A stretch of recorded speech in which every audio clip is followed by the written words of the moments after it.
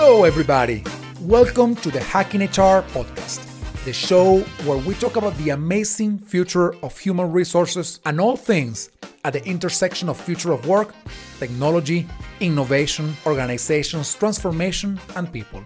At Hacking HR, we believe that human resources can become the most important trailblazer, leading people and organizations successfully and effectively into the new reality of work and life. To do that, we must rise to the challenges of our times, shoot for the stars, and achieve our fantastic potential.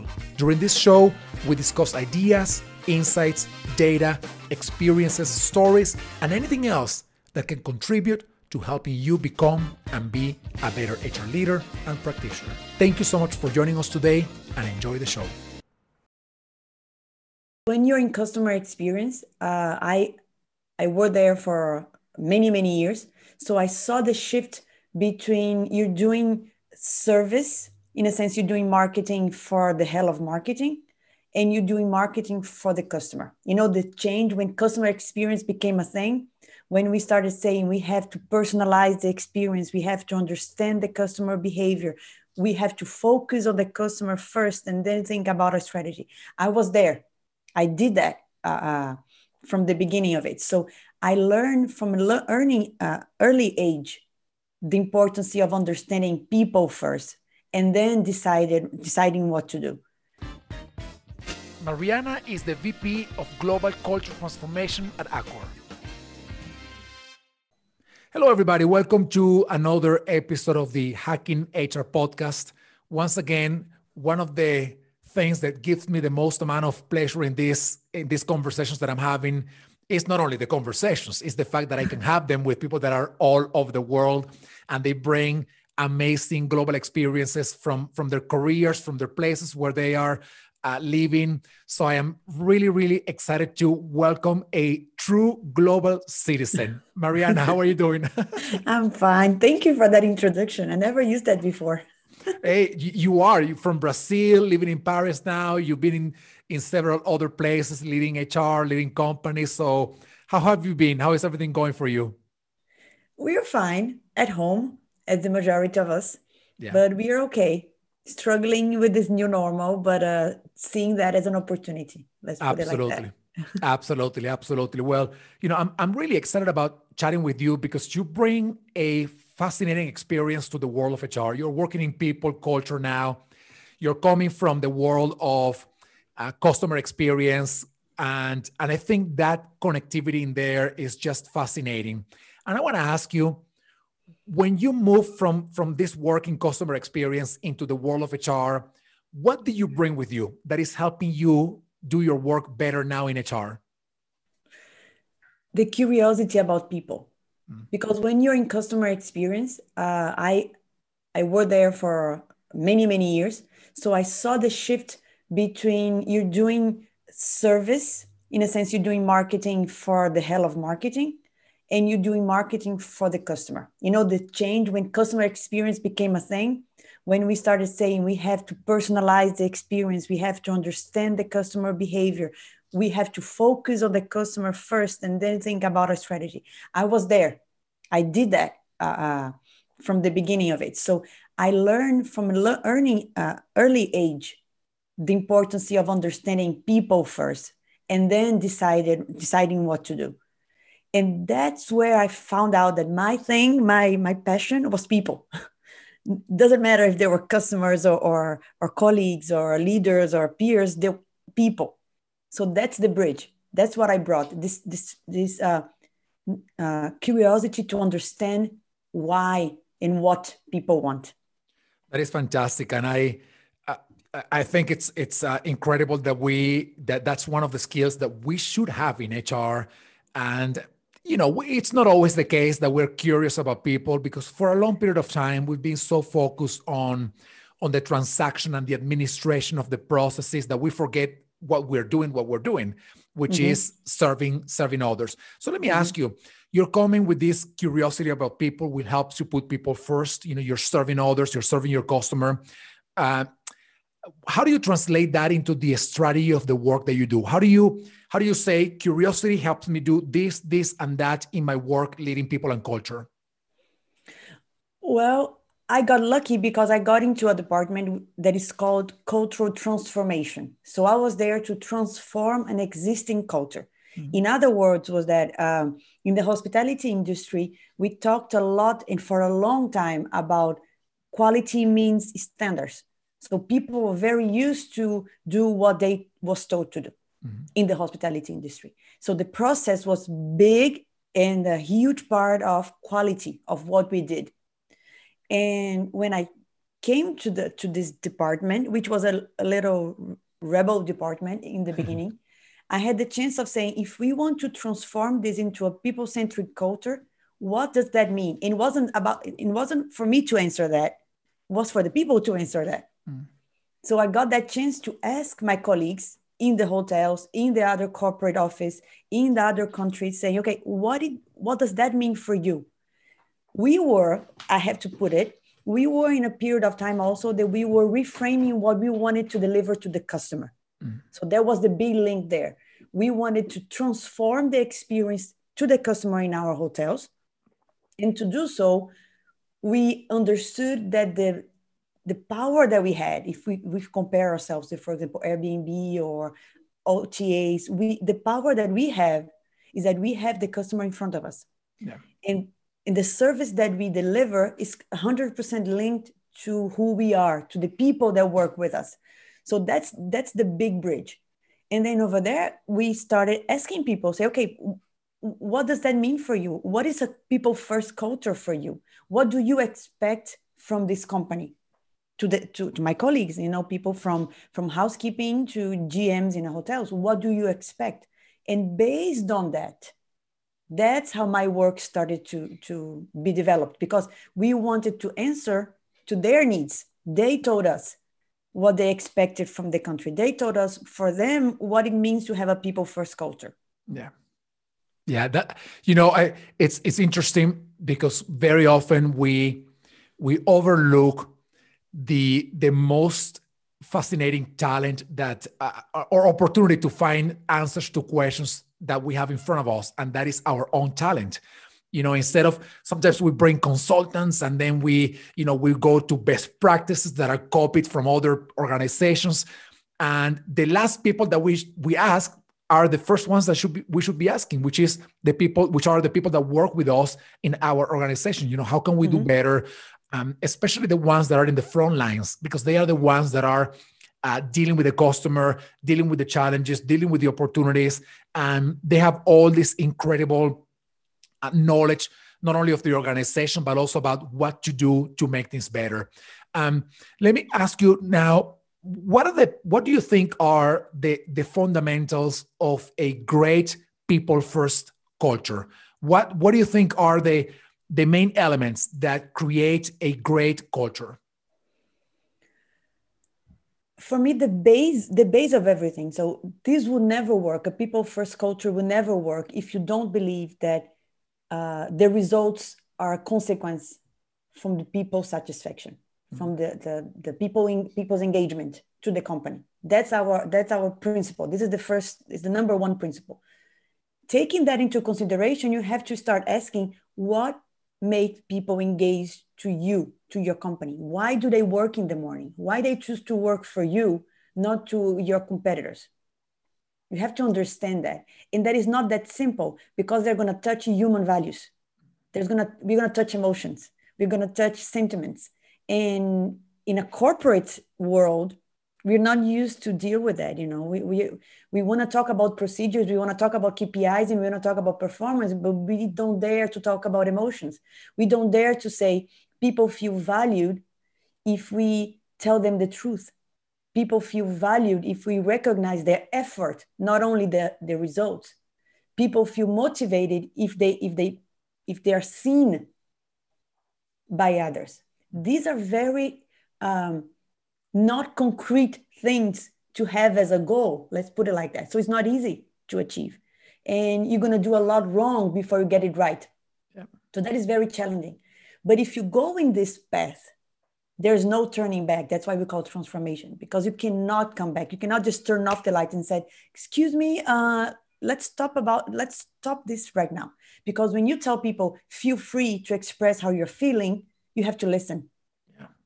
Because everything can come up. Beautiful things, but very dark things. So you have to be able to handle that as well. So that shifts the quality and the competences that you need in your team.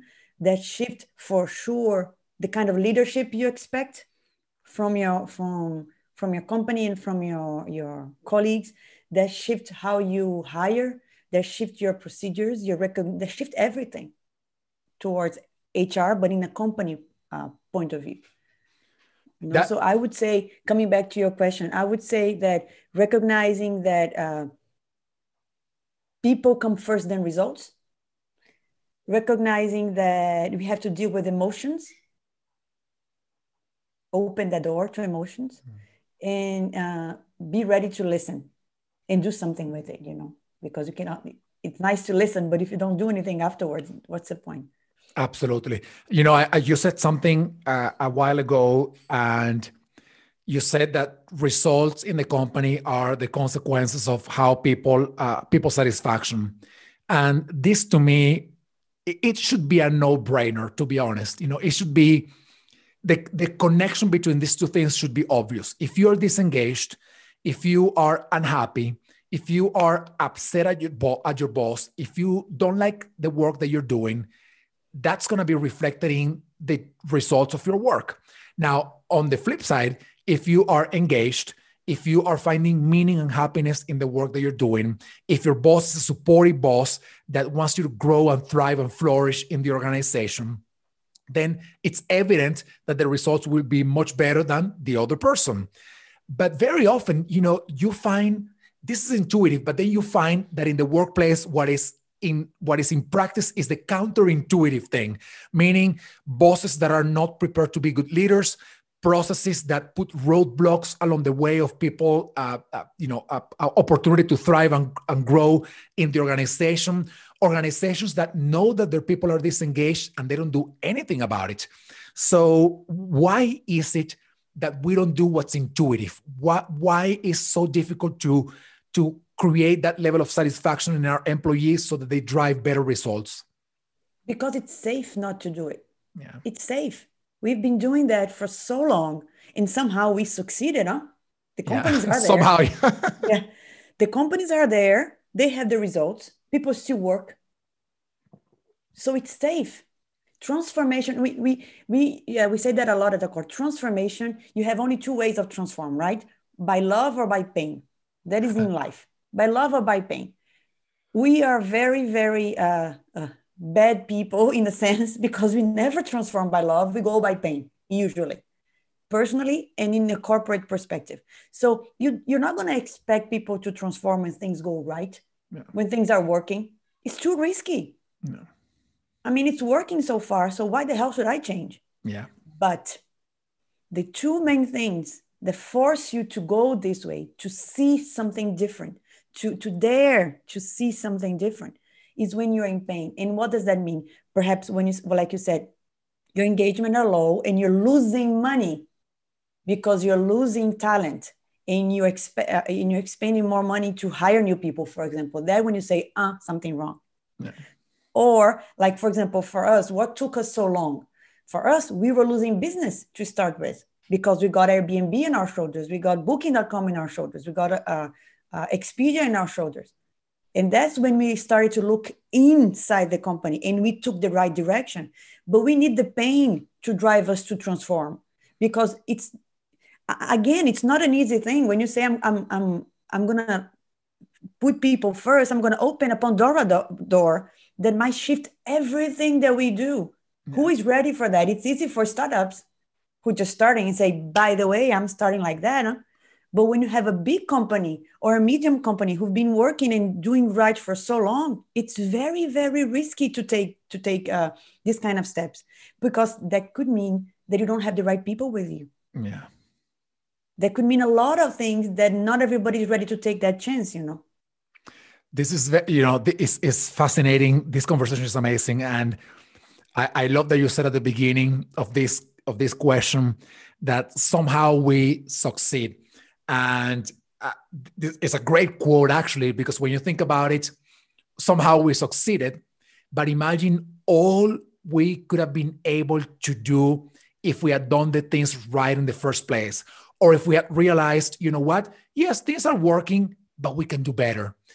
So let's transform by love. Let's say, instead of waiting for the pain to come, why don't we start thinking about the things that we can do better, so that instead of having 60% engagement, we have 85% engagement. And then 5 years later, we have 95% engagement. Or instead of just making, a given company making $1 billion a year, then we can make $10 billion a year, because our people are going to be fully engaged with the work that they are doing, and they will be driving the results. Once again, it's just this comfort that you're talking about, being in the place of doing the same thing all the time, and not being able to sort of stand up in the balcony, what sometimes called that way. You go up to the balcony and you see things in perspective, and not having that ability is being really negative for organizations. And if I might add, there's also a shift as well in what you understand is your role. Either as an HR director or as a CEO, as a company. What is your role? For a long, long time, we thought our role was to drive business. When you shift your mindset and you say, my role is to improve your life individually. That's my role. I'm responsible for you. Go to the little things. Then you see, that's when people come first. When you take responsibility for your people's lives. I saw a quote in LinkedIn the other day saying, when you fire one person, you fire a family. It goes like back to the family, back to the values, back to the father that person is. So you go back. This is what we have to see. When you say people first, we have to see people as people and everything that comes with it. Not only about a number. So in the good and the bad decisions, when you hire somebody, you have to hire somebody looking at how that person will grow, how that person will develop as a person, and how she or he can bring value to the company. The other way is also true. When you let go somebody, you have to let go thinking about what does that mean as a person. So it's bigger than just results and revenue, you see? Yeah. So it's, yeah, that's why sometimes I think that this concept of employee experience, which I love, it's just not enough, right? Because it sounds as if you were just talking about the person as an employee and not as a human. And one thing that I started talking about a couple of years ago was the human experience at work. And that what in my view, what that's including is you as a full human who happens to work for my company, but it's exactly what you're saying. When I make your life better, I am not just making your life better. I am making your life, your family's life, everybody around you better. And actually, I have this theory or saying that sometimes is naive, but when I think about the people that have the most amount of impact on the most amount of people in the shortest amount of time, I think number one, political leaders, of course. Number two, business leaders. And I think the number three is HR professionals. Because if you think about it, in every organization, there might be anywhere between, for every HR person, anywhere between 200 and 400 people that are impacted by the work of that one person.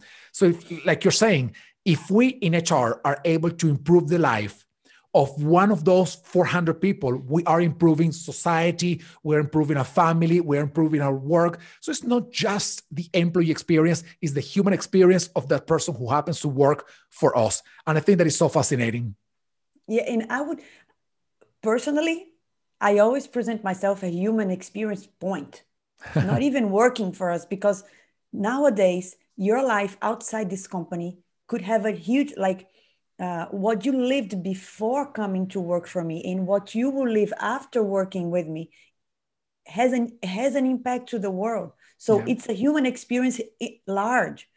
Now during this crisis, for example, we have calls with people all around the world where we just talk about our feelings. Yeah. It's about, okay, you know what, you're going to connect, we connect, and you're going to share how you're feeling. And for those people who are mothers, who are fathers, who are husbands and everything, who have to deal with a hotel who is closed, and they have to fire half of their team because they have no option whatsoever, and they cannot share that outside because they need to keep it up. They need to keep the vibe, the good vibe for their team, and also at home, because they don't want to share at home that they also feel insecure. A lot of them, they are the structure of the family, like financially. And then they have a moment just to share. And you see people crying. You see people holding each other. You see people, I feel you. I understand what you're going through. And this is also work, but yet it's their lives. We're not talking about work there. We're talking about their life, their personal issue, their own insecurities. But we do that at work. So I think that more and more, it's about human experience in general. And we have to talk that at work. We have to talk that outside work. And luckily, if we have a company that allows us to do that, that's the best situation, because that's where you feel complete.